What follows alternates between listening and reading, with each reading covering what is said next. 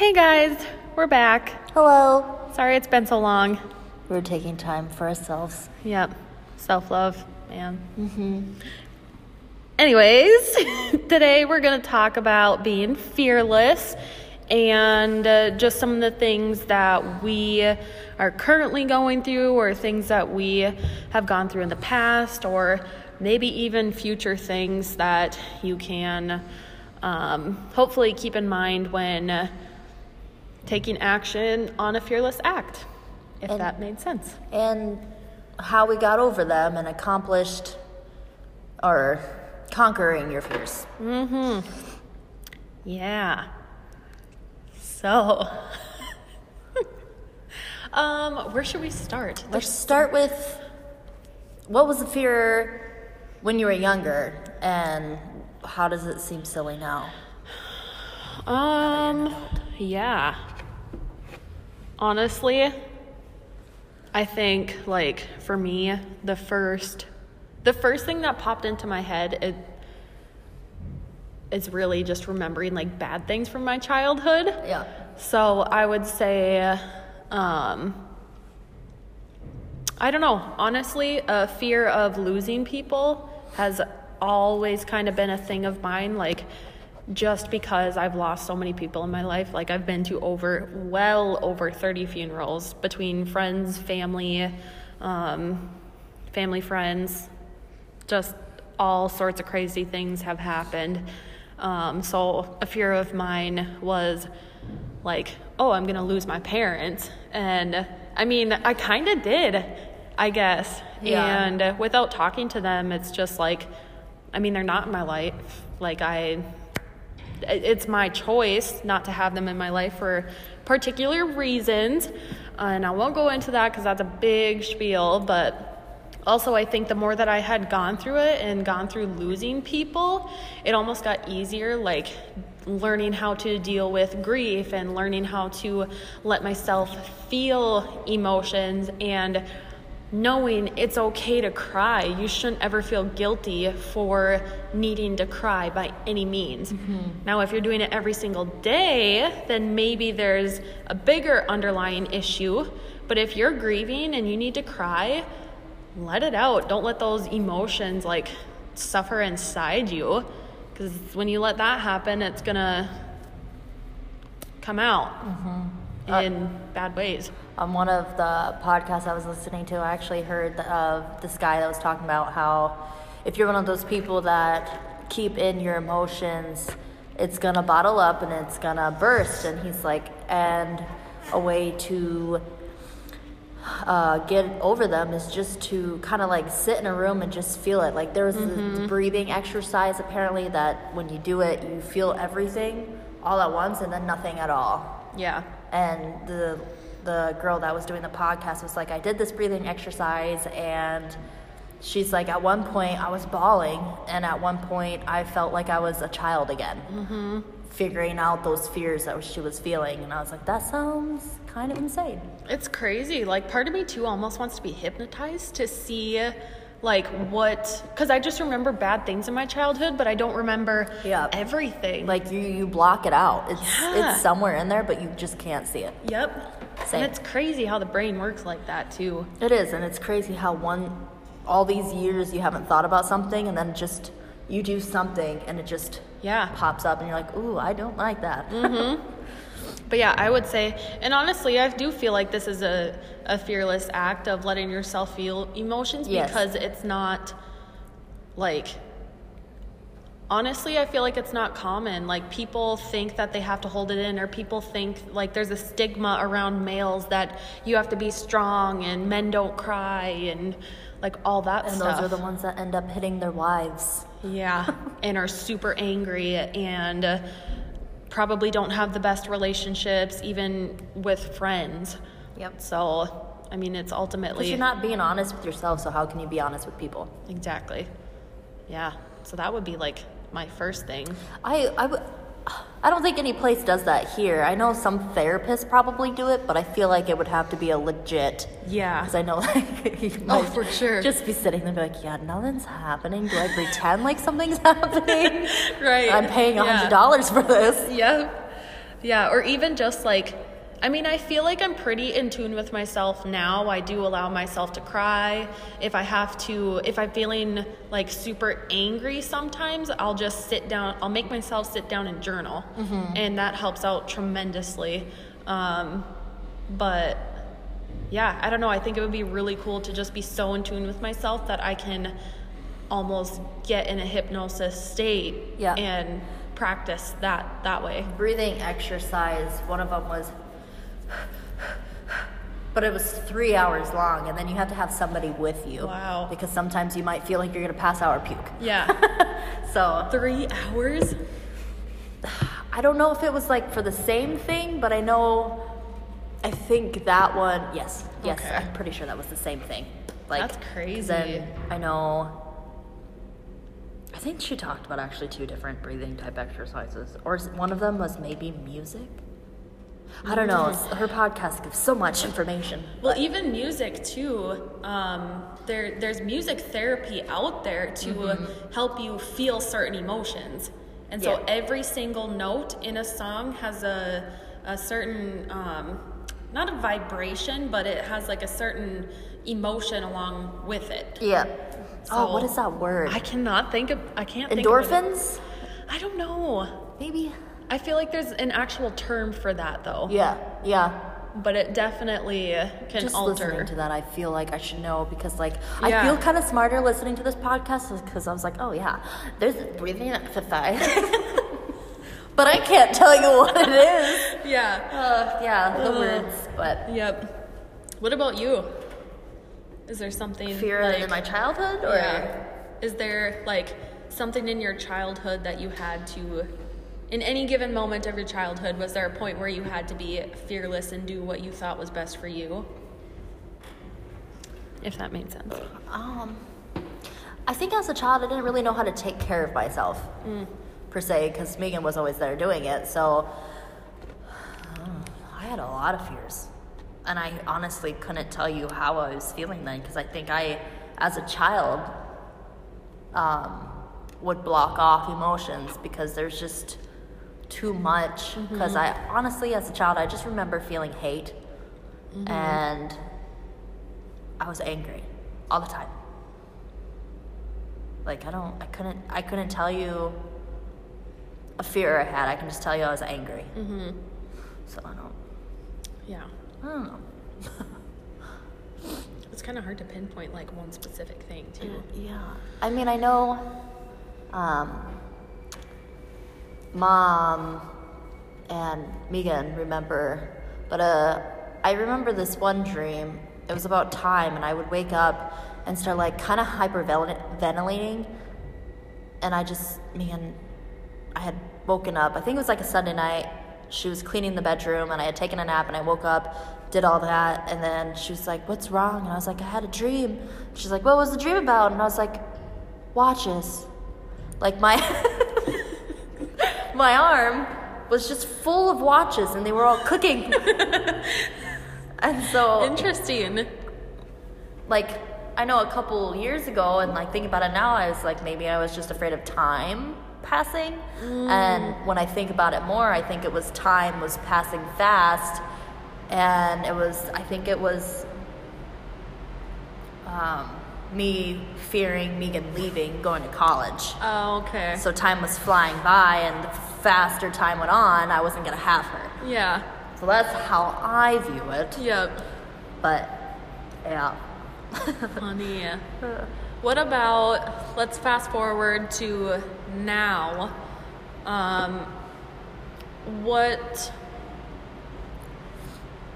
Give an example of a time you had to be fearless in a relationship.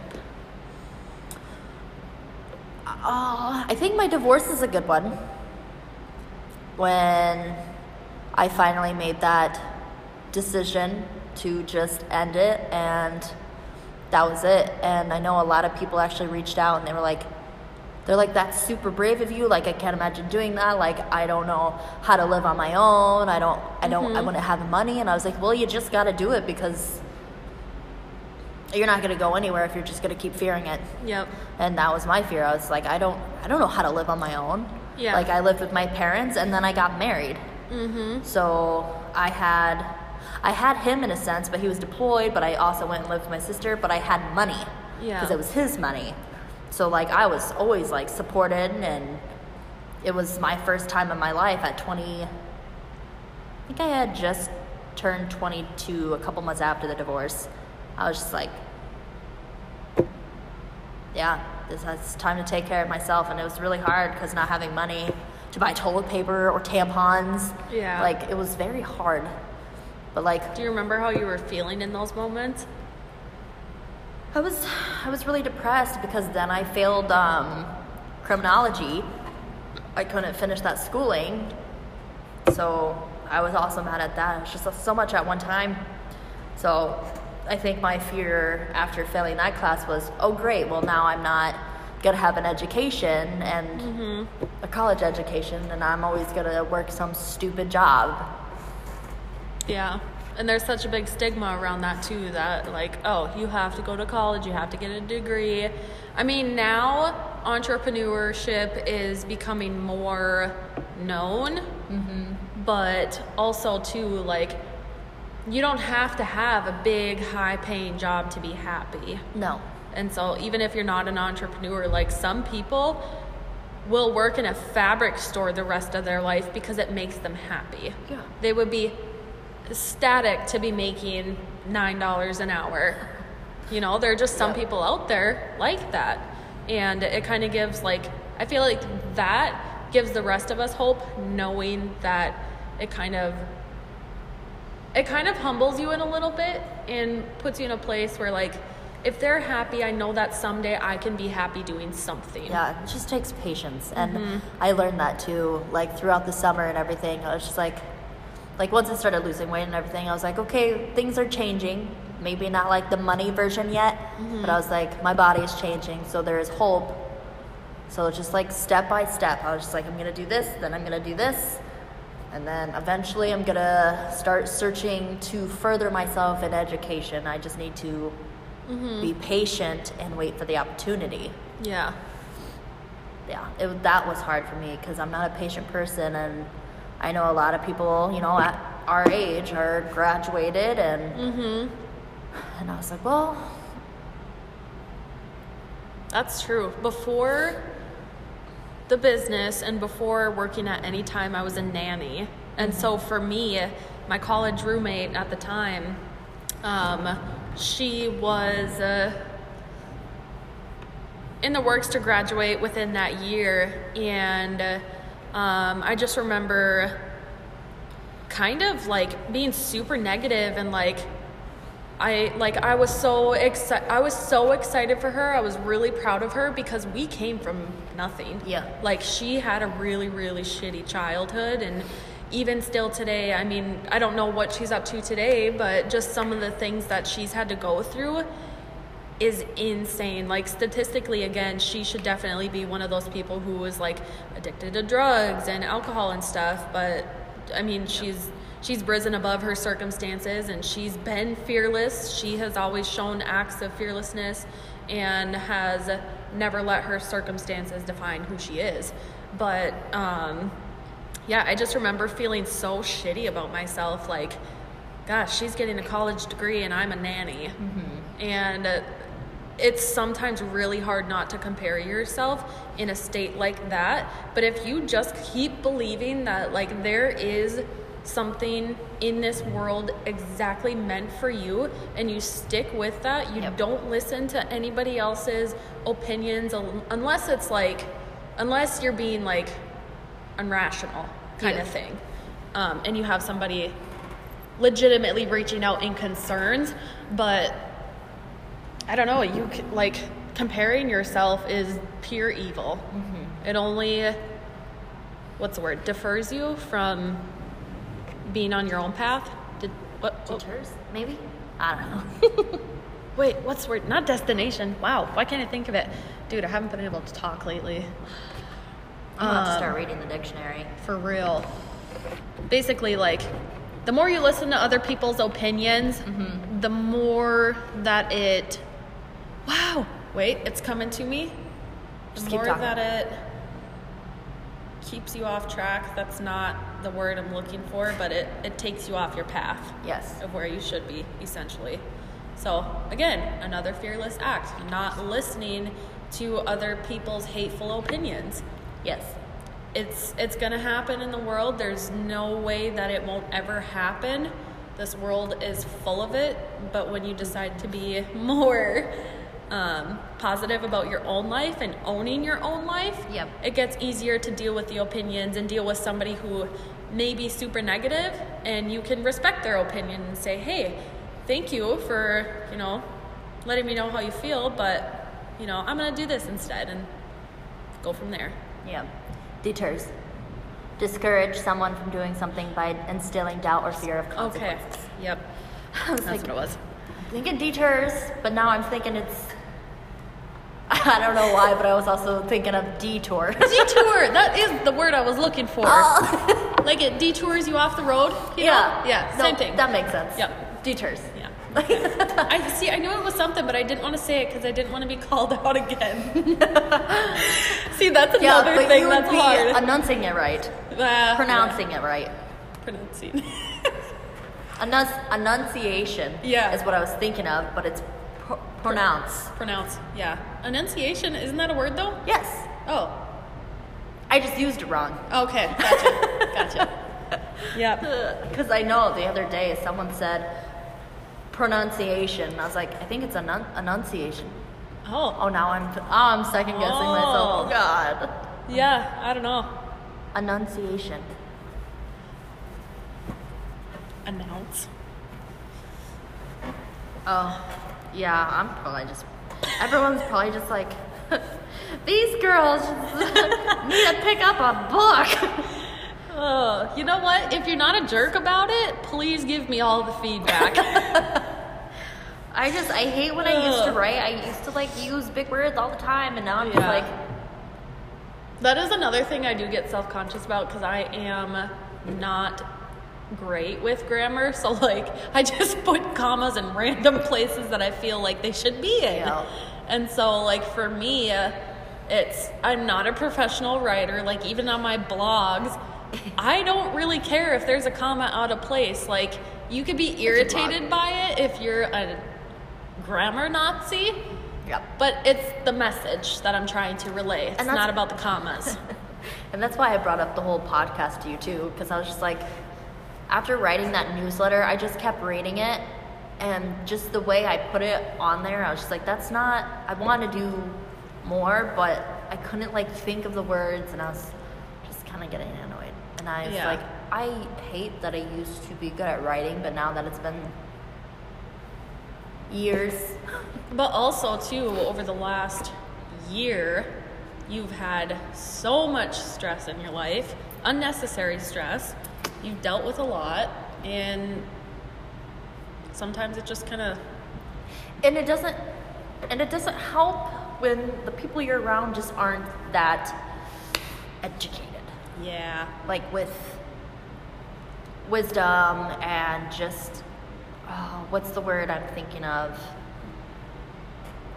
When you sound sophisticated, when you use big words, and but when you surround yourself with people that just are small-minded and just use words like bruh or yeah.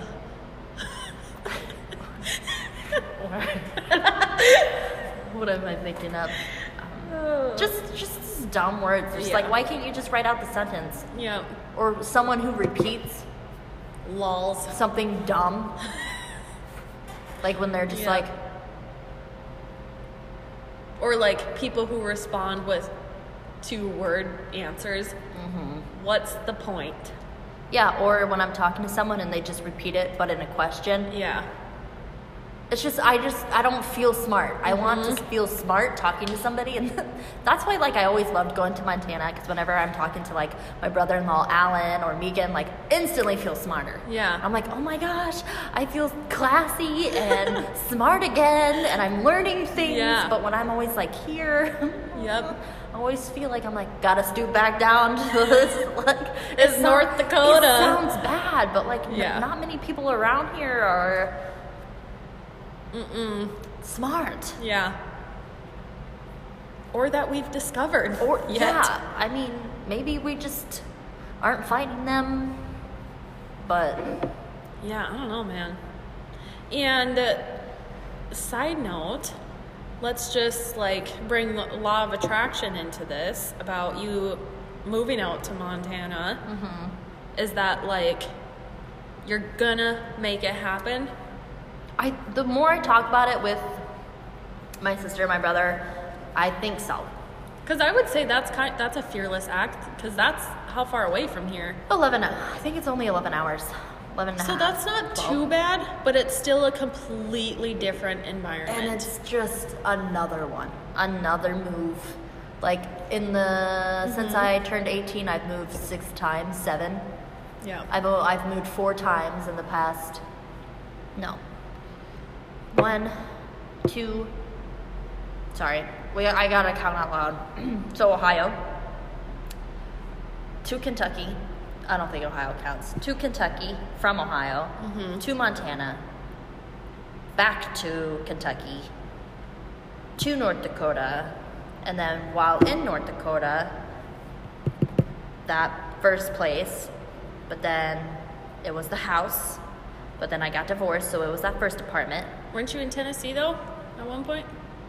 Well, it was a state line, so sometimes I say Kentucky, sometimes I say Tennessee, because I was mostly I was living in Kentucky, but it was state line, so then I spent most of my day in Tennessee. Okay, gotcha. Yeah, yep, sorry. Makes sense.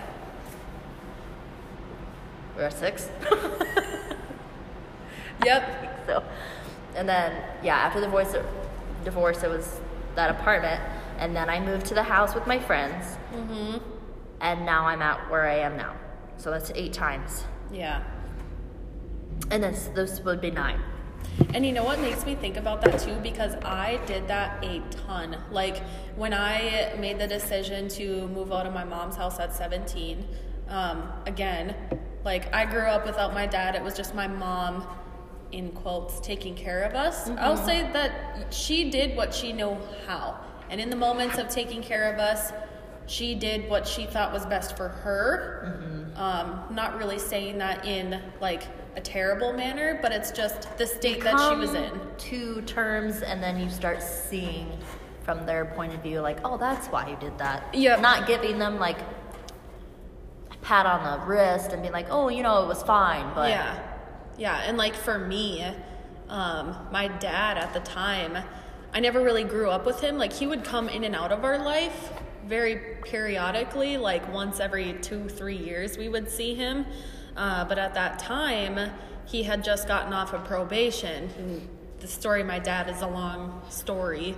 But yeah, he had just gotten off probation at the time that things were really going south at my mom's house. And he was saying how, well, now that I'm off probation, whatever, because he wasn't allowed to be around girls under 18, and I was 17. And then at the time, it was crazy how the timing worked out, but little did I know there were so many other obstacles that were going to be coming that year. I was a junior in high school, and I lived with my dad for 1 month. I decided to just move out of my mom's house because I was depressed. I was scared all the time. Like, we didn't know where she was, who she was gonna bring home, kind of thing. Yep. And so it was just a lot of worry all the time and fighting, and like we got physical, and it just was not good. And even as a kid going through all that though too, you still made those choices because you knew that wasn't okay. Yep. Most people stay in that environment because that's what they know. Yeah. And if you can be like self-aware enough to realize like that's not normal, Yep. and that's not okay, no matter if your parents threaten to call the cops on you as a runaway, which my mom did plenty of times. Half the time I would only make it a block. And like I would end up in foster care because even though like I hated living with her because of all the crap that kept happening, Same thing would happen. Cops would she would report us as a runaway, even after the fact that she would, we would get physical, and then it was the kid's fault all the time. And so, in my head at the time, it was logical to run away because I didn't feel safe there. Right. And it would either be... And the system was failing you too. Oh, for sure. We were in therapy for years, and our therapist knew what we were telling them, but that at that age, it's we don't really know what our parents are saying to the therapist aside from what we're saying to the therapist. Oh, I feel believe the child first, then question the parent. Oh, yeah. Because, I understand it. I guess it's kind of hard nowadays too, because some kids are just terrible now. They go to school and they're like, oh, well, this kid got an iPad and I'm not getting one, so I'm gonna throw a fit and then I'm gonna pretend like my parents hit me because I'm not being spoiled. Yeah. There's crazy instances out there too, but I feel like when it comes to abuse, you also know the quiet kids or the ones acting out are the misguided ones. And I, growing up, would I was in the principal's office every single day. Yeah. I remember one time, I think it was 2nd or 3rd grade, my parents, oh gosh, what are they called? Teacher conferences. Oh, yeah. I would always get really scared when those come up because I knew as soon as my parents got home and my dad got home, I was getting my ass whooped. See, that's funny that you say that because I was the complete opposite. I was so scared of getting in trouble because the minute we were to get in trouble, we would get our asses beat. Yeah. The wooden spoon, the belts, hair pulling. I'm talking everything. And yeah, so I can kind of relate. See, and I don't understand why, because I know at home I wouldn't get the attention, so I guess I would do it in a very stupid way at school, because then I would get attention, but it was never good attention, and I knew I was going to get hurt when I got home. So I don't really know. It's kind of fucked up when you think about it. Why wasn't I smart enough to just keep to myself? Yeah. But then those kids that kept to themselves were the weird ones. What are you trying to say? No, I'm just saying those really quiet ones in the back of the room. Was that you? Yeah, it was, dude. I didn't have any friends. Oh, gosh. See, and I did. I made friends all the time, but I was always getting in trouble with them because I wouldn't stop talking. Yeah, see, well, that's not true. I had a couple friends, but the friends that I had, just a bunch of drama all the time. But, in elementary school... Honestly, the abuse started when we were super, super young. We've just been through, my family has just been through a lot of crazy shit. And you just kind of get used to it once you get just a little bit older. You think it's normal. Yeah, you do. And, that's sad to say, but I remember, and I was just telling somebody this story the other day, too, because part of my profession now is just being real and authentic with people and telling them, if you think something fucked up, then they're gonna be like, okay, well then let me tell you this. Right. Well, and it's people who work in the fitness industry, they think the outsiders think, oh, this person's life is perfect. They look good. They must have nothing wrong with them, kind of thing. But in elementary school, I got diagnosed with a mild case of anorexia. And the way that I acted out was by being quiet and not eating. And... It's snowing. Oh. And it's -20, but it's fine. It's freezing out. It could be worse. Anyway, anorexia. But, yeah. Got diagnosed with that. I had to be monitored at school to make sure that I was eating. My mom would drive to the school to bring meal replacement bars, and my teachers would give them to me to eat. See, to make sure that I was too, doing that. Your mom would drive to school and bring you stuff for you. Yeah, so it's at what point do you think that, why is my child doing this? You would think that they would whatever. And then I remember my mom too. Do you think it was to look good though? Kind to of. The teachers, I'm a good parent, look at me. Yeah, I'm trying to help her kind of thing. But then when you come home... That's another story. Yeah. But I just remember too, my mom threatening me because I wouldn't eat dinner either. I was tiny. There was a basketball picture that I had with one of my friends, and I just look terrible. Like nothing like super severe, but you can definitely tell like something's not right there. My skin was super pale. It was just... You were malnourished. Yeah, definitely could tell. And I remember my mom threatening me to at home, like, okay, well, if you choose not to eat, I'm going to bring you to the hospital and you're going to get a tube put in you so that way you're eating. Or like you're getting the nutrients you need. Mm-hmm. And I just remember I would always like freak out and cry and say like, no, I'll eat, fine, whatever. Like that kind of thing. Yeah. And, you know, like right before you're about to get your ass beat, you're like, no. I'm sorry. Yep. Like it was kind of one of those things. And yeah. And then later on in high school, I developed binge eating. So...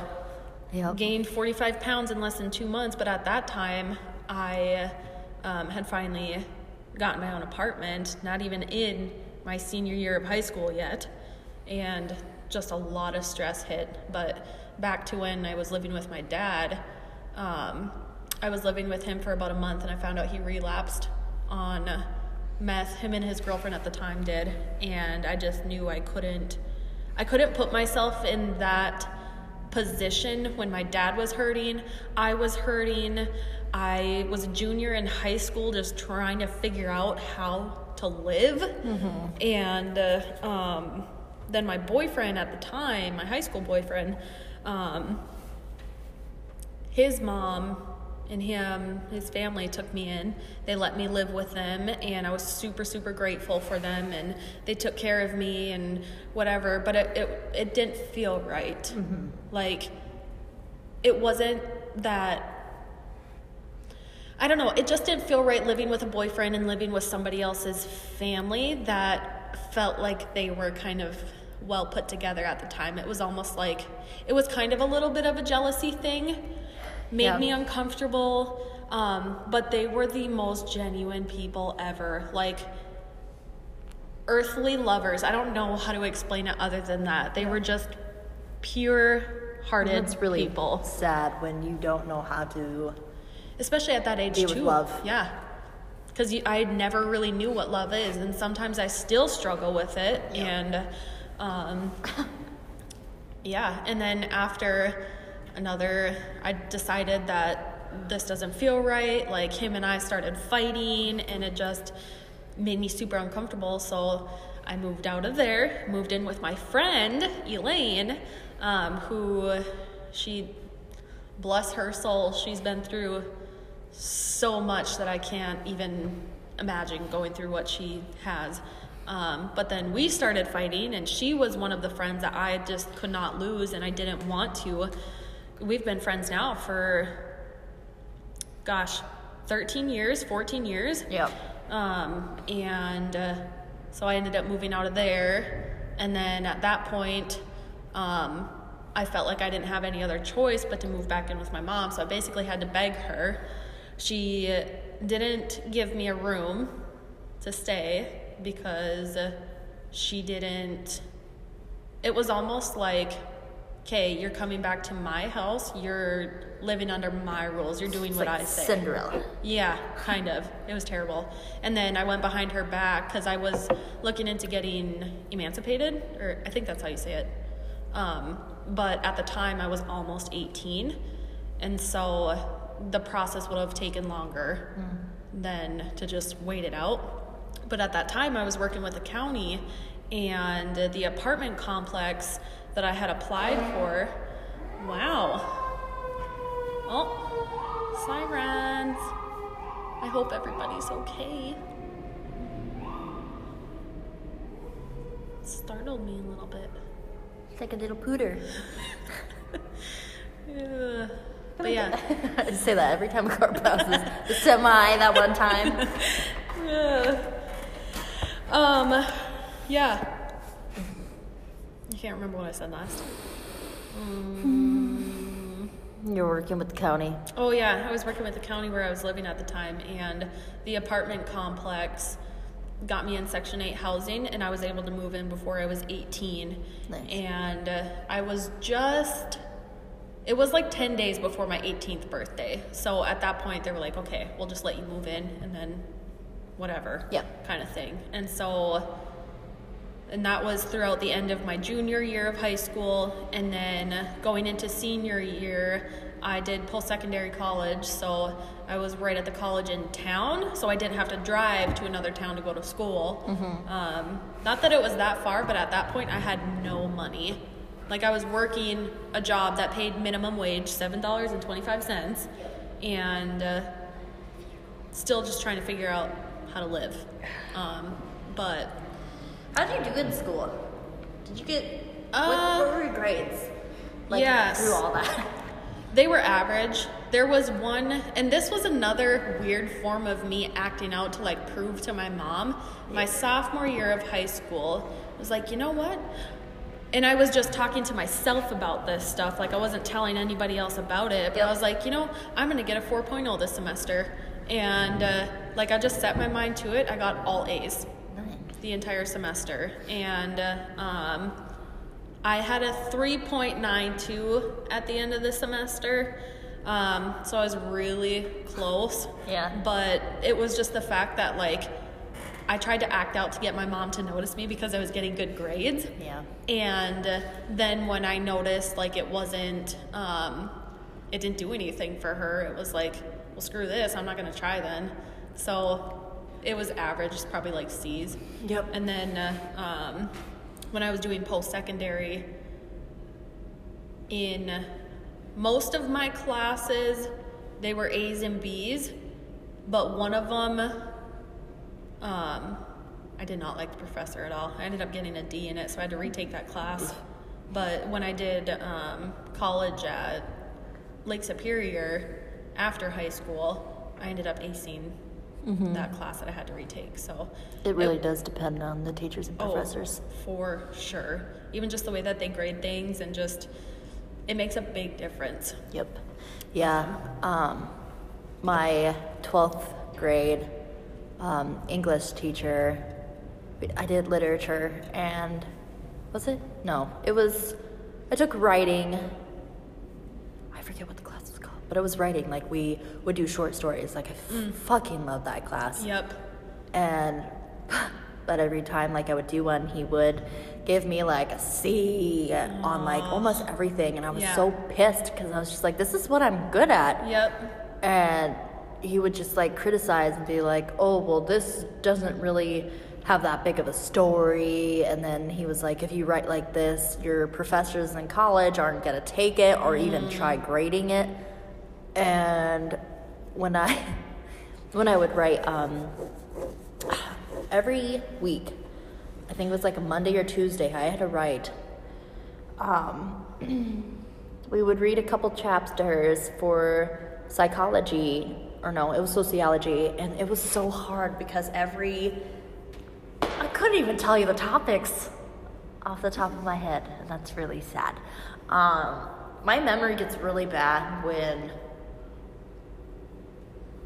I go through a lot of stuff. It's I get short-term memory. Yeah, for real. Same. But there was a shit ton of different society topics. Okay. With race and just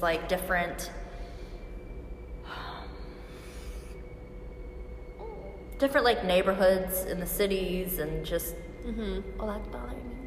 I can't talk about it if I don't know what it's called. But we would have to pick a different topic. I'm gonna think about it later, but we would pick a different topic and then write a huge paper on it, every single week. And that was the hardest thing for me because it was so hard, because it was pick a topic and then what the chapter was about, write about that. Yep. But after 4 months of the class and doing it once a week, it was there's no more topics, and I can't pick this topic to talk about what we read about. It was so hard. That's the hard part about high school English classes, is that you don't get the freedom to pick your topics. Yeah, that too. That was rough, because if you don't agree with it, it's hard to write about it. Yep. Or if you don't, I know there was a couple in high school where I was I don't like what I read. Not it was boring or something, but I didn't agree with it. And then when I had to write about it, it was like I would give my opinion and then basically be told my opinion was wrong. Yeah. But in college, even though it was so hard to pick a topic and then write about it, I would still get A's on those papers. Yep. And I bullshitted it because I would still get my point across, but it was almost like I was kind of repeating myself too. But like my professor was like, this is really great, really liked reading this, you really made yourself clear, but they didn't read it because it was sociology. So he didn't read it and be like, okay, well, the way you wrote this could have been better. Because that's how my high school teacher was. Like, the way you presented it didn't make sense. But like when college, when you write about it, you're just writing about the topic. Yep. As long as you're talking about the topic and making your opinion known, it's just That's you got the point across. It didn't have to be grammatically right. It makes you wonder, like, how teachers decide how to grade somebody, especially when it's just their opinion. Like, trying not to let their opinion get in the way of somebody else's. And I think that was his problem. Yeah. Because he was very, like, set on every college paper, you need to have a cover letter. I know. And didn't make a single cover letter. Yeah, same. Why would I make one? Yep. Yeah, and it's crazy because I dang near failed that class from the one professor, and then the one at Lake Superior, she was amazing. I think her name was Kate. I cannot remember her last name though. But she was just such a happy, bubbly person, and she made classes fun, and I aced both her classes. Yeah. And like writing was my thing. My grammar wasn't always the best there either, so she would like circle, okay, not supposed to have a comma there. Yeah. But she was so sweet. She was genuine. Yeah, like they wouldn't grade you on your grammar. Like if it was maybe like a literature class, I could see that. Yep. Yeah. But if it has nothing to do with that, why grade it on that? Yeah. And that's like I don't know. I don't remember at this point, but yeah. Yeah, I got great grades in sociology and psychology. I was surprised. Well, I wasn't surprised because I actually put in the work, but just like going from high school getting B's and C's and close to D's, because I really thought my high school teachers were very unfair. And considering the high school grading scale is way different than college. It is. Same completely. With the teachers, professors. That and like most of the high school teachers went to like a community school, and they didn't travel. Yeah. So. And I'm pretty sure high school teachers only have to get a bachelor's degree. They don't have to get a master's or a doctoral. Right. So, I mean, not that I'm saying they're lacking education, because obviously if they're a teacher, they know their stuff. But well, and some teachers actually like continue to learn. Some teachers just teach the same thing every year. Maybe switch up a couple topics, but I mean, I don't know how you would be able to do that. That would get really old after a while. Yep. But anyway, back on fears. Yeah, fearless. So. Yeah, and I just, honestly, my whole life, I feel like, has just been fearless acts. Yeah. Sometimes I don't know how I did it. I don't remember how I was feeling or how I got through it.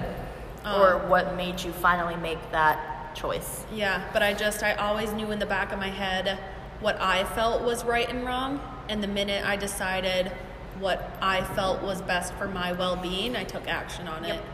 And I think that that's the best thing you can do for yourself is get in tune with yourself, know in your heart what's right from wrong, and keep your standards high. What's the word I'm looking for? It starts with an M.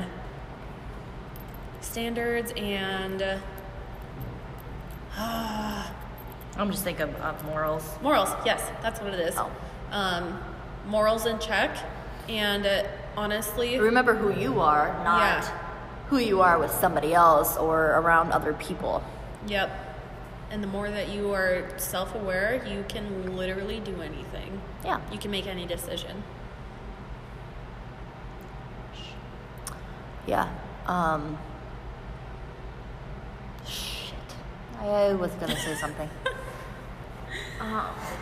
Oh, what other? I mean, yeah, even with the business too, it was always just like, I spent a lot of time listening to what other people thought, and then I just knew, like, okay, They're enough gonna is say it enough. anyway. Yeah, like people are gonna talk anyways. Yep. People are gonna say their opinion anyways. Mm-hmm. People are going to judge you anyways. Like, everything is always an anyways, and the minute you decide to not listen to that, you'll move forward in the next step of your life. And no one.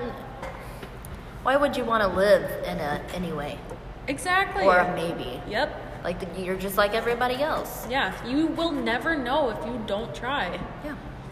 Everything's about risk.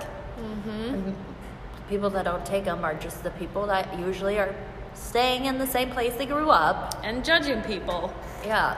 because they're mad at themselves, or they are thinking poorly about themselves for not going out and doing what they truly want to do. I think at least at one point in everybody's life, they should move somewhere else. And if your heart brings you back home, then that's fine. But you learn so much from different states, like things that you never thought you would like. Different people, like Tons of different people, different environments. different friendships that you never thought you would make. Seriously. And that's what I was going to say. Usually, when I'm about to make a decision, I actually make a list of pros and cons. Mm-hmm. I go through, because I know I still have it in my glove compartment in my car. When I moved in the apartment after the divorce, I made pros and cons of moving to Montana. And it's still in my glove compartment. Yeah. And obviously, there are tons more pros Yeah. than cons. And the cons were mostly, I don't know if I'm going to live there the rest of my life, and I don't want to make another move if I'm just going to move again. Like, I don't want to Yeah. move there for a couple years, and I'm just like, okay, well, I'm not meant to be here, and I want to move again. Mm-hmm. Like, that's always going to be in the back of my head, because even though it's going to be perfect, it's beautiful there, my sister's there, I fucking love the community. Everyone's just so kind, and I love the coffee shops and the Yeah. little boutiques Like and stuff- the little ice cream place and the fucking Mount Helena. Yeah. Everything. That would be amazing. It was, every time I'm there, I feel so good, but I don't know if moving there It's would. going to be the solution. Yeah, to like it. I understand when you visit certain places, you feel good. Like I know when I go home, I definitely don't feel that way. I mean, Yeah. I love my family and friends, but like when I go to Montana, it's completely different. But I also, it's kind of like going on vacation to the same spot you really like. You wouldn't Yeah. move there, but you know you True. would enjoy it. And that's kind of what I feel like Montana would be like. And even though there's like a good career job lined up for me there eventually, I still don't know, I think it's beautiful there. They have nice winters, but I don't like winter. I can see myself being more southern because it's my style more. Yep. Like I don't know, it's just, So, okay, what I've been thinking and what Brianna and I have been talking about too is like, over the course of the next 5 years, because my lease is 5 years here, ideally I would like to branch out into almost a franchise. I don't want it to seem like, oh, I'm just placing studios here and there just to place them there or whatever. Yeah. But like, in finding my a head, good community. Yeah. Like you don't want to just take it to like some big city that it wouldn't fit into. yeah, and like in my mind too, Brianna has been with me through a lot of the discussion of even opening up the studio pretty much since, I don't know, since we've been friends. I'm pretty sure I've Yep. brought it up to you, talked to you about some of the stuff I was doing. Yeah. Yeah, and like, And then just one day you were just like, I'm going to open my studio. And I was Yeah. like, well, okay. yeah, it was crazy, but like, I would be really sad if you moved to Montana. Because you're like my right-hand man. Yeah, no. And like, in my mind too, I see us opening up studios all over the place. Like, even though I know you Yep. want to be a cop.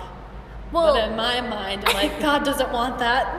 Does he? Well, and see, doing that too, you know, like, being a cop, I have, like, the insides, you know. True. So I could just be like, hey, I know which good part of town you can put this. Yep, that's very true. Stuff like that. But, you know, just, yeah, and Montana or Helena would be a very good spot for something like this, too. Mm-hmm. Or, like, scouting locations and just figuring out, like, where. Yep. And Megan, she was saying how Helena is constantly growing. They're getting bigger and bigger. So, yeah. That's good, too. All I'm saying is there's a place for you anywhere with Lifestyle by Joyce. Yeah. And one of these times you can just, like, fly out and you can just scout. Yeah. That would be so fun. Yeah. Yeah. I feel like the more I think about it, the more plans I have and I'm envisioning. And, like, my goal also within this 5-year lease, I want to impact at least one person in every single state of the U.S. Mm-hmm. So that'd be cool. Oh my God! If you like made a that. board and like did little pins and the person's name and then like their little journey on the bottom of it. Yeah. People all over the U.S. That would be sweet. That would be cool. Or like, what if I did something on social media and it went viral, and then that's how God decided to do that. And eventually, you know, the more you make videos, something's going to be picked up. Yep. And definitely, too, I am going to be very, very picky with who gets to even, like, kind of open up a branch, I guess, because there are so many people out in the fitness industry that just do personal training just for a job and not because they're passionate about it and not because it's going to be their long-term career choice. And a lot of people don't focus on the mental health of fitness and things like that. And so I feel like what's important to me is that, one, people actually care about people, and two, there's a willingness to always help somebody out in need. Like, yes, you do put yourself first, but knowing how to create that mind, body, spirit balance well enough to deliver to other people is huge. Yep. And it just, like, the few sessions that I've had and the few people that I've trained over the last 3 days of being open, it's just, I feel amazing after every single time. And I'm so excited to see, like, once I start getting full group classes in here and, like, how that's going to feel. And it's not because it's just in, like, my studio space. It's because I know that I've impacted each and every single person's life taking one of my classes. Yep. You're not just doing a job that's sitting behind a desk and just talking to people and that's your day. No. Yeah. Like, it just brings me joy knowing that, like, people have always said, you're so welcoming, you're smiling all the time, you seem so happy and whatever. And not that I'm portraying a fake life, because I am happy and, like, training people makes me happy and building an empire like this makes me happy.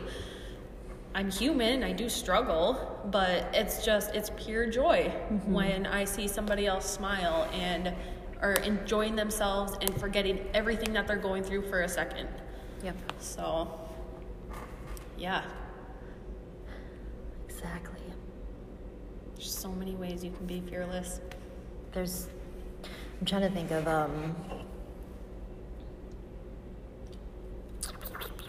other life, personal fears. Just so, you know, other people can relate, because not everybody opens up a business. Yeah. I mean, it's great. I'm just saying, like. Or even, like, school. People who make the decision not to go to school and care too much about it goes back to the opinions. Like, what is that? That's my foot on the ball. Or, like, people judging somebody for not continuing their education, or, like, saying, oh, I'm going to go out and start a podcast and make a living off of that. Or, I'm going to just work at this fabric store for the rest of my life because I freaking love it. Why does the fabric store keep popping up for you? Because I used to work at one. And I am obsessed with crafting. So like when I worked there, I loved it so much. Yeah. I was just in heaven. Like I didn't have a whole lot of money back then, but Yeah. at the time, I love crafting so much. It makes me happy. It's like one of my side hobbies. So, yeah. What else? What other examples can we make? Even with fitness too. Somebody who wants to get healthy and Stepping out of your comfort zone. being fearless in the gym, and when you act confident, no one will question you, kind of thing. I think people coming out of a fear feel like they only have one option. Yep. But before you make a step, you can easily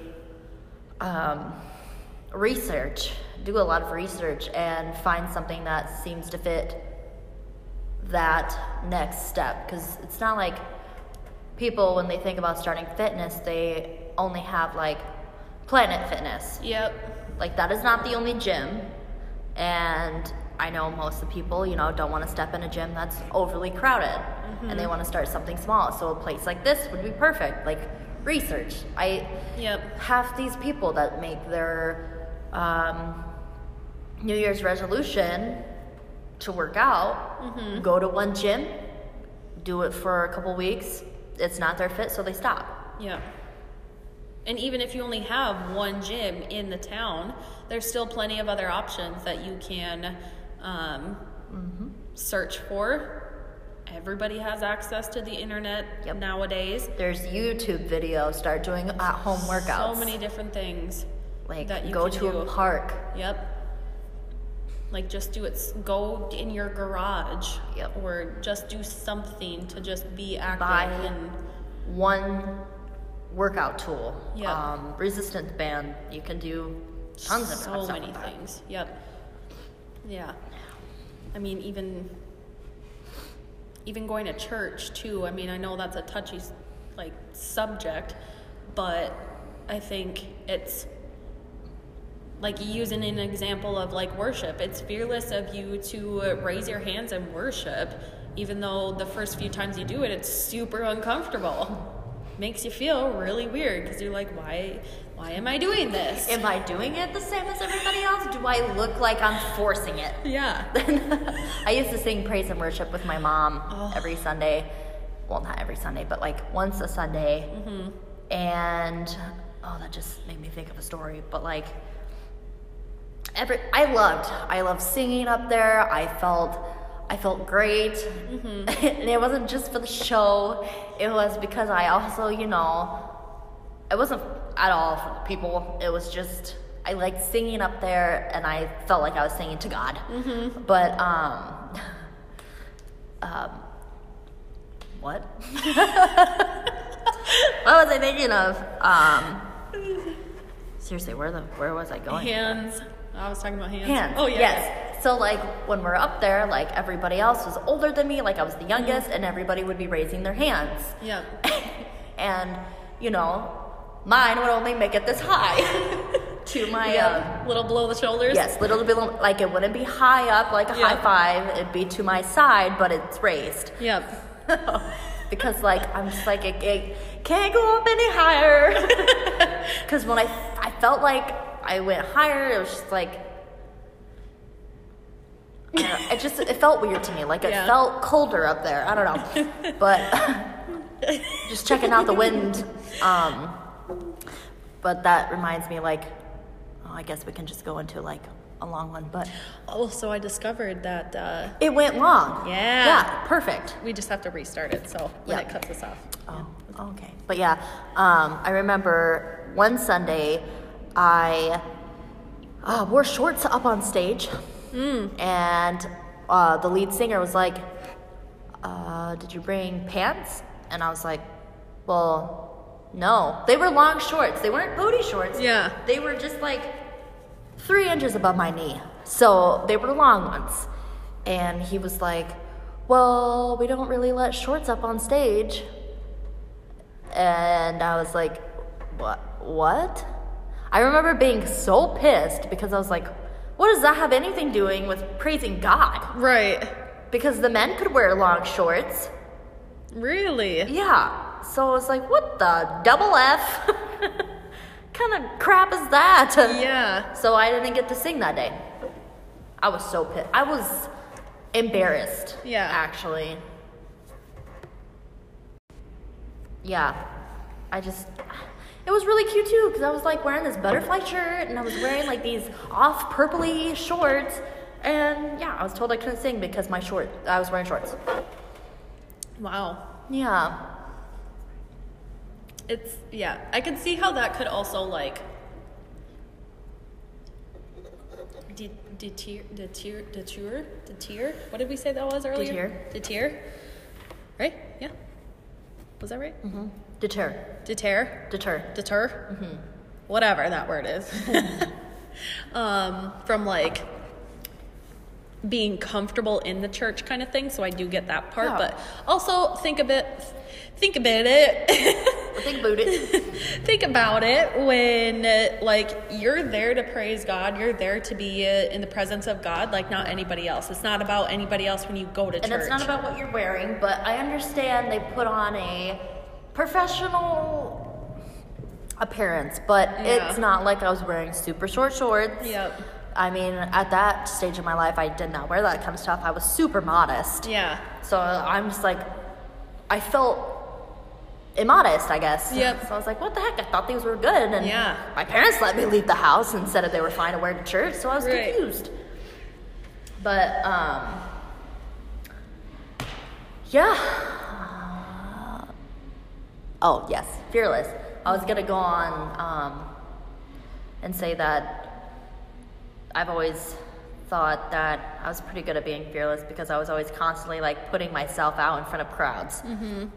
Because it was at church singing, and then it was constantly doing musicals and plays in high school. Like it was from when I was in elementary to high school.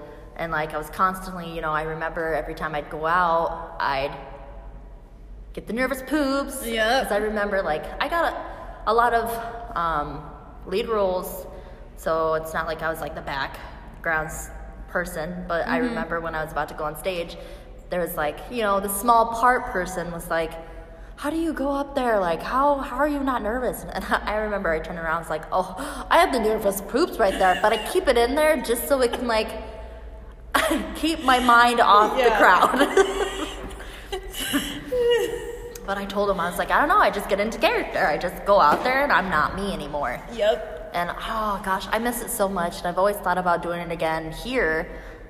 But then I've seen a couple musicals here, and I'm not impressed. Okay. So, I mean, it'd still be fun. It wouldn't even be a big deal, but also with my schedule, it wouldn't work out. Yeah.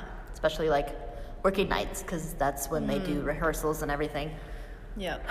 But you can pretend. Yeah. You can have fun there. Yep. You can perform in front of your dogs. Start writing plays. Yep. Yeah. So many different. I've always constantly been doing very nerve-wracking things. So, I don't know. I guess I've just always been. Do you think that's because, and a thought just came to my head, it's because we wanted, like, and not to say that this is going to be, like, I don't mean to say this in a bad way, but because we wanted attention when we were younger. Yeah. Like, oh, heck, I got plenty of it up there. And like, it was we just, good attention. Yeah, like, these are just ways for us to, like, keep overcoming and keep, like, keeping things on top and getting attention, but in being good ways. Positive. Yep. I think so. Little did we know the struggle was going to set us up. Yeah, because no kidding. I remember I loved softball. I was good. But like my team wasn't that great and I didn't connect with them. So once I got the lead role for Little Shop of Horrors for theater, I actually told my softball coach because I was varsity that year. I was going to be varsity and I did conditioning. I told my coach, I was like, I'll try conditioning, which is funny because once you think about it, I did the conditioning part. It wasn't even softball practice. It was weightlifting and it was cardio. So it's not like I was just like, oh, I'll do practices and then I'll Right. see if I want to play. It Yeah. was, I did the shit part of starting the softball season. And I remember I was just doing it, but I just was not connecting with my team because all the popular people were together and all of them picked each other. It was just very segregated. Is Yep. that the word? Or is that the wrong term? Segregated, like, apart. Yeah. Yeah, but everybody was in their own, and there was like a couple people on the softball team that I, liked, but I also was just like, I would rather be in theater. Yeah. So I did the couple weeks of conditioning, and then I told my coach, she actually came and visited me while during chorus. And it was just a chorus, so it wasn't even like theater, but I remember she actually came to talk to me because she heard that I wasn't going to play softball. And she talked to me about it, and I was like, well, I got the lead for theater, and she was like, okay, well, let's try to make it work with like softball practices. And I was like, Yeah. I don't think I want to. Yeah. I don't remember exactly how I told her. But it was nice to be wanted because she's like, you're the fastest player on the team. You have the best arm. And I was like, well, that makes me feel really good and Yeah. wanted. But I was like, but doing theater, it was just so much fun Yeah. because theater people are weird and we're all doing fun things. Everyone talks to each other. No Yep. one's put out of the group. Yeah.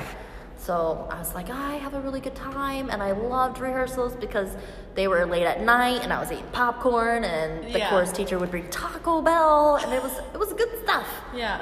But yeah, it was just a better environment, and I just was not feeling softball. But I do remember they ended up going to championships, and I was also thought about that too because I was like, man, I really could have went all the way, and that would have been really cool. Yeah. But then I was just like, I remember the year that my last year, sophomore year of playing, we did good, but it was every time we lost, the girls would just whine and bitch about it. Yep. And I remember I was like, it was still fun. Yeah. Like, I still had a good time. Who cares if we lost? And it wasn't even bad loses. Yep. We were a good team. But I was like, this is not fun for me. And that's why junior year, I was just like, I don't think I want to do it because there was more people on the team that year too. So it's just, I didn't. Yeah. Negative influences. Yep. And People don't know how to learn how to lose. No. And which is weird because we were a small school, so who cares? Right. But I remember once the track coach heard that I wasn't playing softball, he actually came up to me and was walking with me to my class and was like, hey, so I heard you're not playing softball. You want to join Yep. track? Because, I was fast. And I was Yep. like, nope. It was a really good feeling. And now Yeah. that I think back on it, I'm like, oh, wow. Oh, look at that. Yeah. But Track was like my thing, and my junior year of high school, I couldn't because I was working, house hopping, all that stuff. But Right. I remember my 8th grade year, our schools collaborated with the, what's the word I'm looking for? With the rivalry school. And at that point, things got way more intense, practices got harder, and it was good for me because I had more competition in my runs. And so I would say, like, I wasn't crazy good, but I would always play second or third. And we had some pretty big meets because after combining, we got put into a higher class. And so with that, whatever, I just had a lot of things happen at home too. So my sophomore year, I wasn't going to join, and I had the coaches like, well, why aren't you joining? Like, what happened? What kind of stuff, blah, blah, blah. And they're like, well, we need you on the team. And it felt good, like you. It felt good Because that somebody that's- wanted. Yes, because like home life was just sad Yep. and depressing, and you didn't get much positive people wanting you, I guess. Yeah. So yeah, that was nice.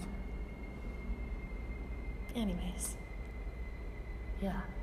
I suppose. So, yeah, just keep making fearless actions. I wouldn't say like it was fearless quitting softball and joining theater, but I think little steps like that, do things that make you happy. Yep. More happy. Don't do things just because that's what everybody else is doing. Well, and the quote says, be fearless in the pursuit of what sets your soul on fire. Yeah. Being fearless is doing things that make you happy. Yeah, and I know a lot of people think of that stuff and like, oh my gosh, look at all the stuff that makes them happy. You could do that too. Yep. Like I don't constantly want to keep, doing certain things that make me happy, but sometimes you just have to be patient until the next available. And that's another thing too. When people get on me sometimes about like, why are you doing certain things? It's because I have a process. Yep. And I think my process is just, I understand like in some certain instances it has to get ugly. But I want that to be my absolute last resort. Yep. Because I have gone my whole life not being walked all over, but just making sure things turn out not for the best for me, but also for the other person too. Yeah. No, I agree.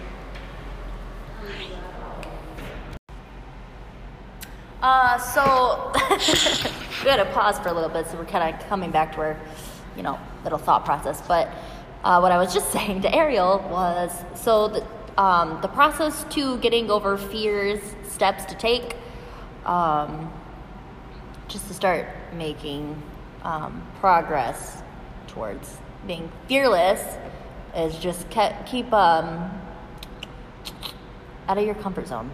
So Yep. your process to opening up the studio. Oh, you want Like- me to talk? Well, you basically been talking about it the whole time. No, like, how did you? I mean, I realize like sometimes it just clicks and you're doing it, but like, how did you go from, or what was your thought process from being, just your blog and selling your clothes to I'm gonna open up the studio now? Yeah, it's crazy. So the day that it all happened, where I was like starting to envision it. So envision your fear first. Yes, yep.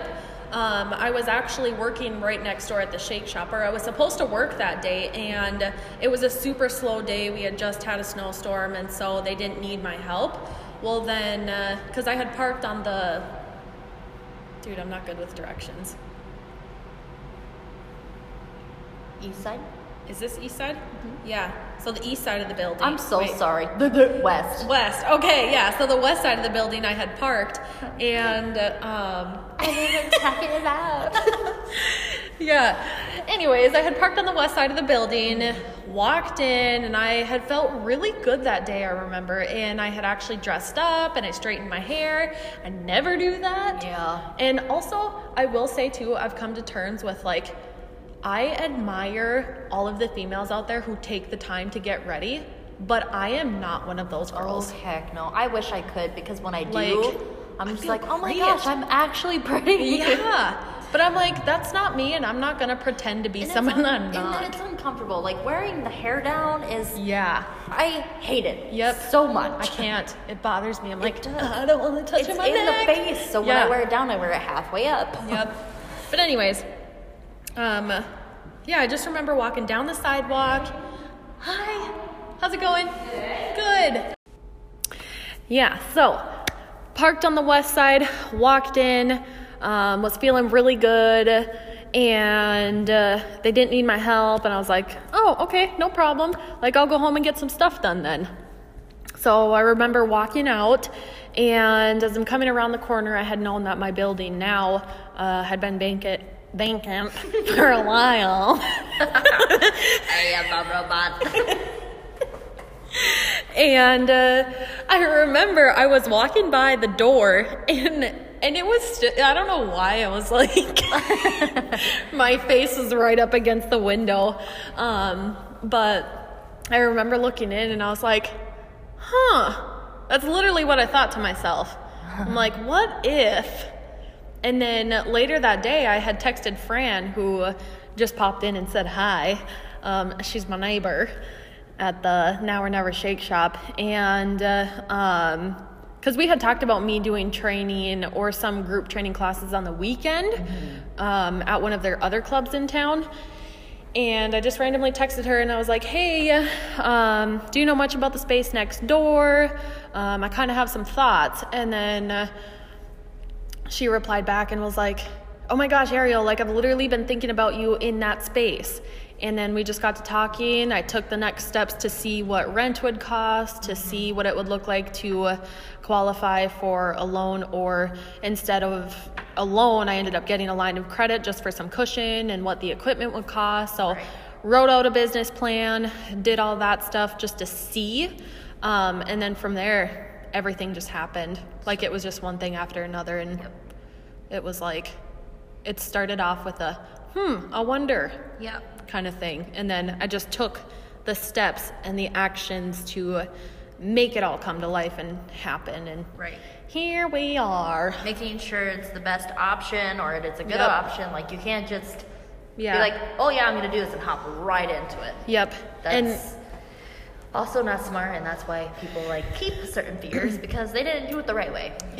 I definitely was like, okay, I got to make sure like I have money in this account. I got to make sure I know how much the equipment's going to cost. Like I literally had to break down every single expense. Like I have to pay my rent fee, my electric, my insurance, like all these little things, just making sure that you have it all together before you make the decision. And one of the other bigger things for me was telling Matthew about it, my boyfriend, and I was so scared to tell him because I know that where he comes from, he's from a small town in Texas, and the businesses around town, there's like a gas station and a bar/restaurant. That's about it. And so any business that would really try to come into town didn't really succeed because it was such a small town. And so in his mind, that's just what he grew up with. Unless if they open up more restaurants. True. Like a better one. I don't know. It was different. I didn't mind it. Like I liked the small town, but that's just the way his you mentality. Make it sounds like Sherwood. It's like literally there was a bank there. But like then there was just 2 gas stations, which is funny because it's the road T's. And it's 18 and 127, and there's 2 gas stations right across from each other. It's funny because one is always cheaper than the other. So I'm not really sure how the other one, stayed in business, but it does. So he's very much so like he's a conservative, and he's also traditional. Very traditional. And one of his fears is being not financially stable, and so opening up a business is a risk. Granted, we're not married yet, so in my mind too, I wasn't fully going to let his opinion really stick with me because we're not engaged. We've talked about marriage, but it's not like anything is set in stone, and there's nothing on my finger yet. So in my mind, I need to do what's best for myself. If he doesn't agree with it, then we would go from there. But I was never going to let anybody else tell me what I should or should not do from here on out because I learned the hard way. And even though, yes, Matthew is important to me and I love him so much, but also this is my life too. Like I can't live a life not knowing what if. That's just not how I want to live. And think about all the people on their deathbeds that say the same thing and never did it. And if you think about it too, like if you're constantly, staying safe because of a relationship, then you're gonna start kind of like having, what's the word I'm thinking of? Not hate, but resentment towards the other, because you're just like, okay, well, you're gonna keep me in this spot. No, you're keeping yourself in that spot. And sometimes in relationships, like people come and people go, and that's just how it is. You should never let somebody dictate the way that you want to live your life. And so, yeah, Matthew was the hardest person to tell, and he definitely was on board at first. And then once I showed him my business plan and like showed him the numbers and showed him what it would look like, he started to get more comfortable. Right. And because he's also the type of person, like, he needs words, he needs numbers, he needs the facts, he needs everything to understand a little bit more. And which is good too, because that's a very mature way to do it too. It's, absolutely. You know, some guys would just be like, I'm gonna make this really big purchase and not really actually think about it. Yeah, like, you're buying it in an emotional state when realistically you have so much debt that should have been taken care of. Yes, you should always, well, not, you know, going into finances, but still, the smartest option is, and you got to think too, like, if you're making irrational purchases or decisions, imagine the fears behind everything too. Like, am I always going to stay in debt? Yep. Because I keep buying things I want. Yeah. And you don't need. Like, I can't even, like, imagine the fear that's going on doing all those things, because it was a huge decision to make getting out of the marriage, and I was just like, from then on forward, I'm going to make decisions strictly for myself. And being in a relationship that I just felt so stuck in, and I feel like I can't get out of, that's just also, like, super emotionally is tearing on me right now too, because, like, but also I am also making steps to further myself and moving out of here. So it's just one little thing at a time. And some people think that, like, being in certain relationships keeps you from doing certain things, and it really doesn't. Like, you are in control of yourself, and for the longest time I did this to myself. So, and it also takes a lot of courage to also realize that and tell yourself that. Like, to overcome certain things, you got to tell yourself you're the reason you're in it. Absolutely. And it's not to say that we're saying, like, oh, you need to do this, but not think about the consequences. Right. Like, think about the consequences with everything. You can't, as a person, you can't just, like, make decisions. Oh, what is that called? You make reckless decisions based on irrational decisions. Like, you got to think of others too. So if you're thinking of, like, maybe coming out of a fear, but that also, like, might, you know, don't mess with other people. Don't make, like, a drastic impulsive decision to overcome a fear, because at that point, when you decide to just do it for show, you're doing it for all the wrong reasons. And, like, say you're in a marriage and you have a family, and you're just like, oh my gosh, I've always had this dream to travel to Maui. And nice. You don't have the money, but you just got a credit card with, you know, a limit of $10,000, and you just go. Like, you had a family, and that was very irrational. That's not being fearless. That's being immature and irresponsible. Like, there's a difference between becoming fearless and becoming reckless. Absolutely. Actually, that was huge. The whole fear and recklessness.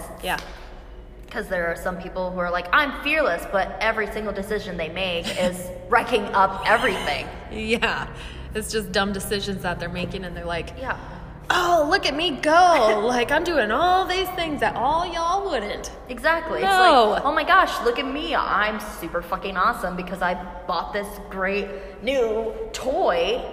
Look at me go. I hope everyone sees how awesome I am. Well, you're not. People know you. You're fake.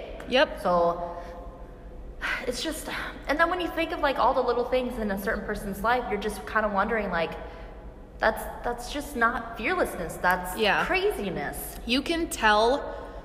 I mean, if you're intuitive, you can tell the difference between somebody being authentic and fearless, genuine and fearless, versus being fake and fearless. Your fearlessness, you should, like, it should bring you peace as well. Like, sometimes when you're coming out and you're getting over a fear, you do not feel at peace because it's going to change you drastically sometimes. But it's going to make you uncomfortable. Very. And sometimes it might you know, take you out of certain relationships. But if it is what needs to be done, Get it done. take steps. Yeah. But yes, through certain processes, you should very much so think of the process, not just make it right on the tip. And that reminds me, Gary Vaynerchuk, originally from Russia, he's a huge social media freaking god. Like, he just talks about every single platform, and like, he's a very successful businessman. I really do admire him, and he talks about how if you're doing something for money and you're just focused on money and you're not thinking about the process, you're not in love with the process, you're not doing it for you. No. And it just like really goes to show, like, fall in love with your process, like make it fun. It doesn't have to be stressful. Like, sure, being uncomfortable probably could bring on some stress, Right. but make it fun. It doesn't have to be boring. It doesn't have to be emotionally taxing. Like, you need to fall in love with what you're doing, with your passions, and then you'll be able to, you know, pursue to being more fearless, I guess. And making decisions that do stress you out, because you're just like, oh, well, this is fun for me now, but if you think about it in the long run, it's actually just making it worse for you. That's not gonna help you. Yeah. That was like a good, Yeah, you really it got it was. going good. Love it. Dude, I'm really gonna be sad when you move. I'm sorry. I don't think I'm gonna be sad when you move. Do you hear me now? Yeah, I know. And like, sometimes when I mention it to certain people too, they're like, well, you have me here. A person will never keep me in a spot. Yeah. And if they're supposed to come with me, then they'll come with me. Exactly. Like, yes, of course I'm gonna miss my friends. No. But there's also you keeping in contact, FaceTiming, all that. But as you grow older and make decisions for yourself, you're gonna lose good people too. Not lose them, but Yeah. lose being with them. Yeah. That's okay though. Yeah. Sometimes it's for the best, and the good people in your life will understand that And the good people will always stick with you. and support you and help you. They're not gonna be like, oh, well, you should stay because I'm here. Yeah. That's just, who says that? That's terrible. Like, you must be really full of yourself. Yeah.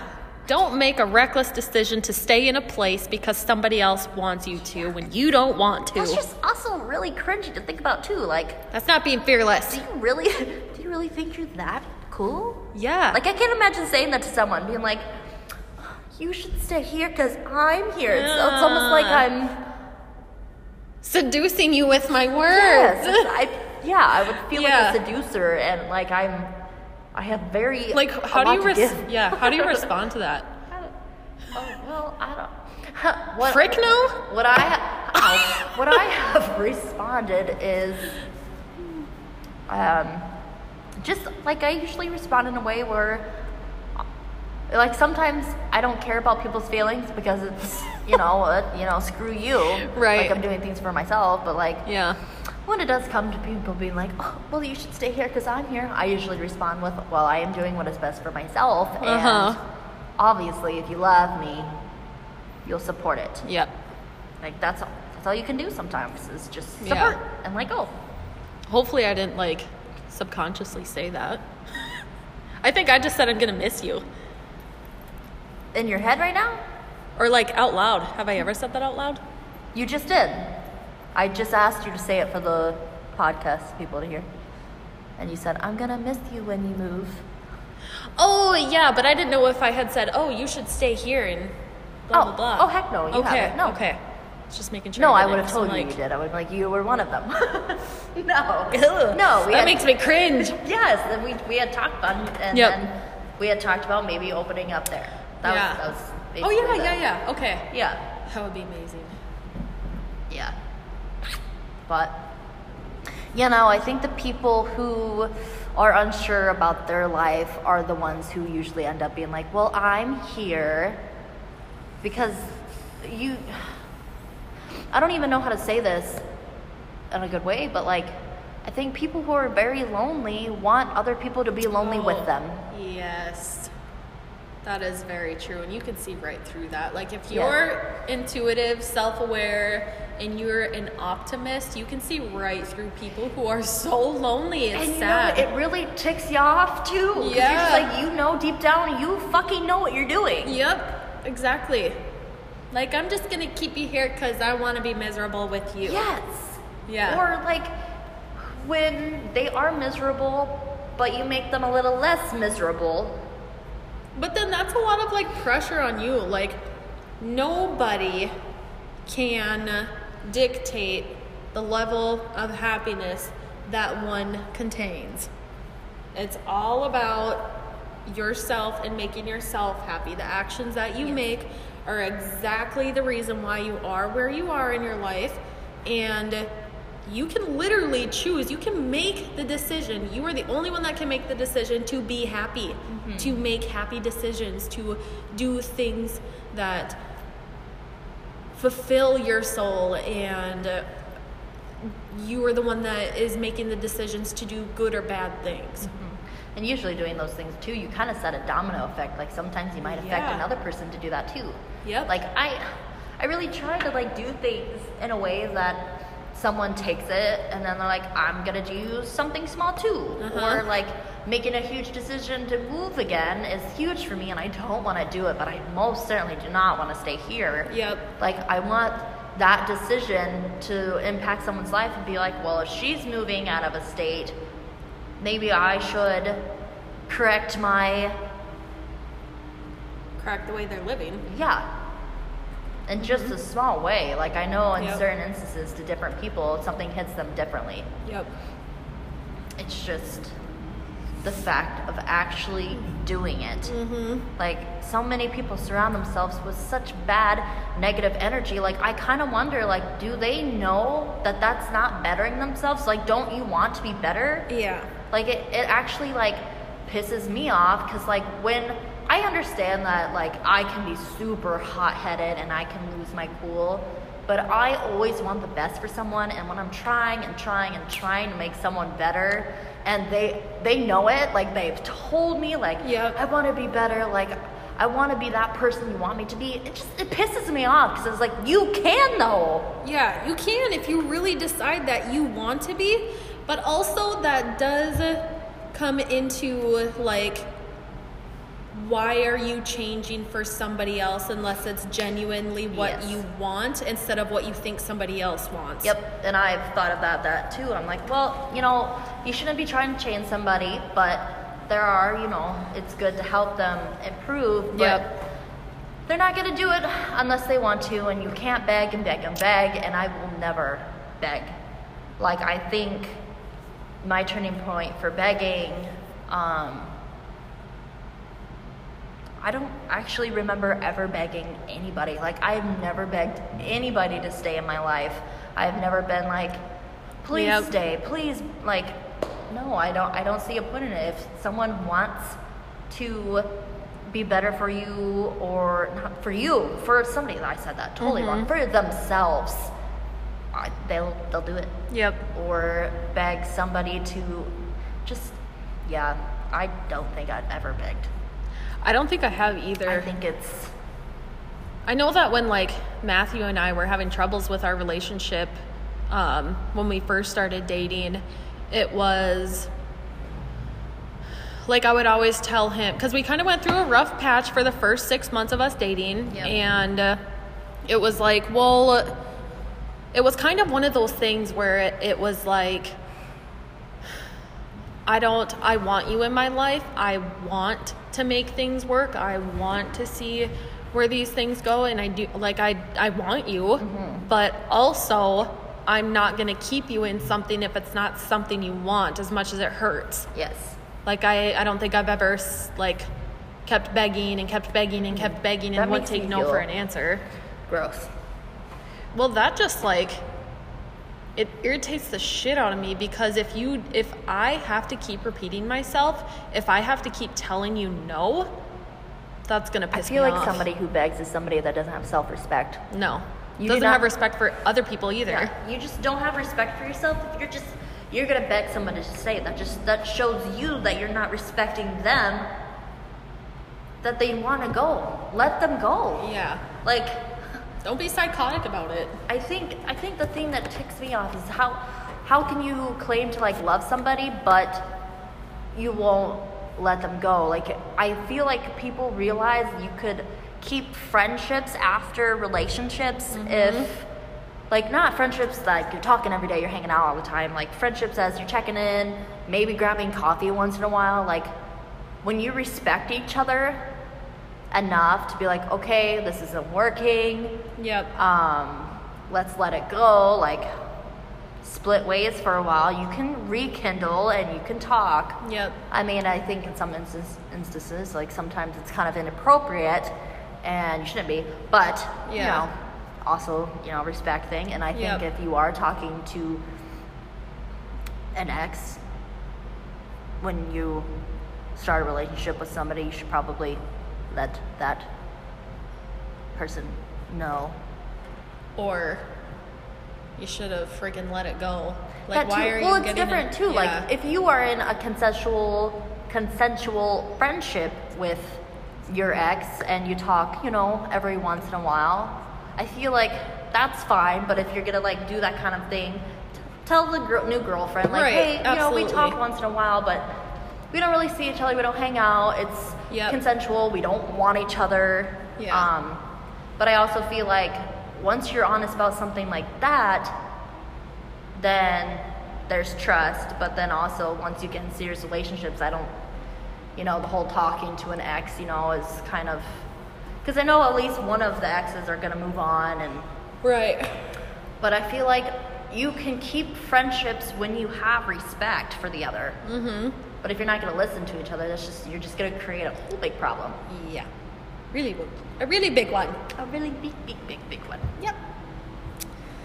Oh, sorry guys. This is a really long podcast, but Just being fearless is hard, but it's so enlightening. it's rewarding.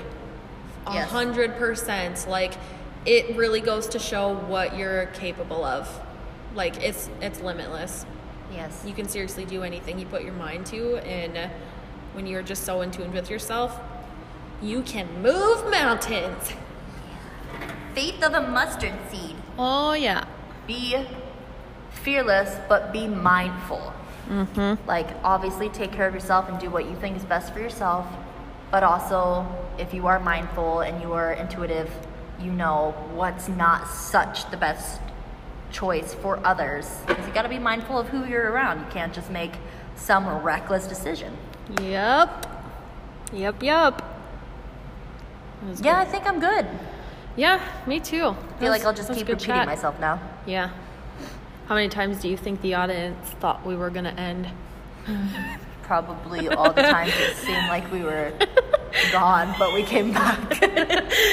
All right, guys. Well, if you made it through this entire podcast, I hope you learned something from it. yep, or just took like one thing, Just one little teeny tiny thing. yep. If anything, be fearless. Be fearless and never listen to a podcast and take the bad things from it. Like, well, Yep. I do that. Don't be a negative Nancy. You're not listening, obviously. Oh yeah, me? Or no? No. You're not listening, Ariel. Sorry. Anyways, guys, thanks for listening. We appreciate you. Subscribe, like, share, all the fun Comment. stuff. Let us know. Yes. Just say something. Please. Is And anybody maybe out there? and maybe in the future we'll get some guest co-hosts Yeah. and talk about things.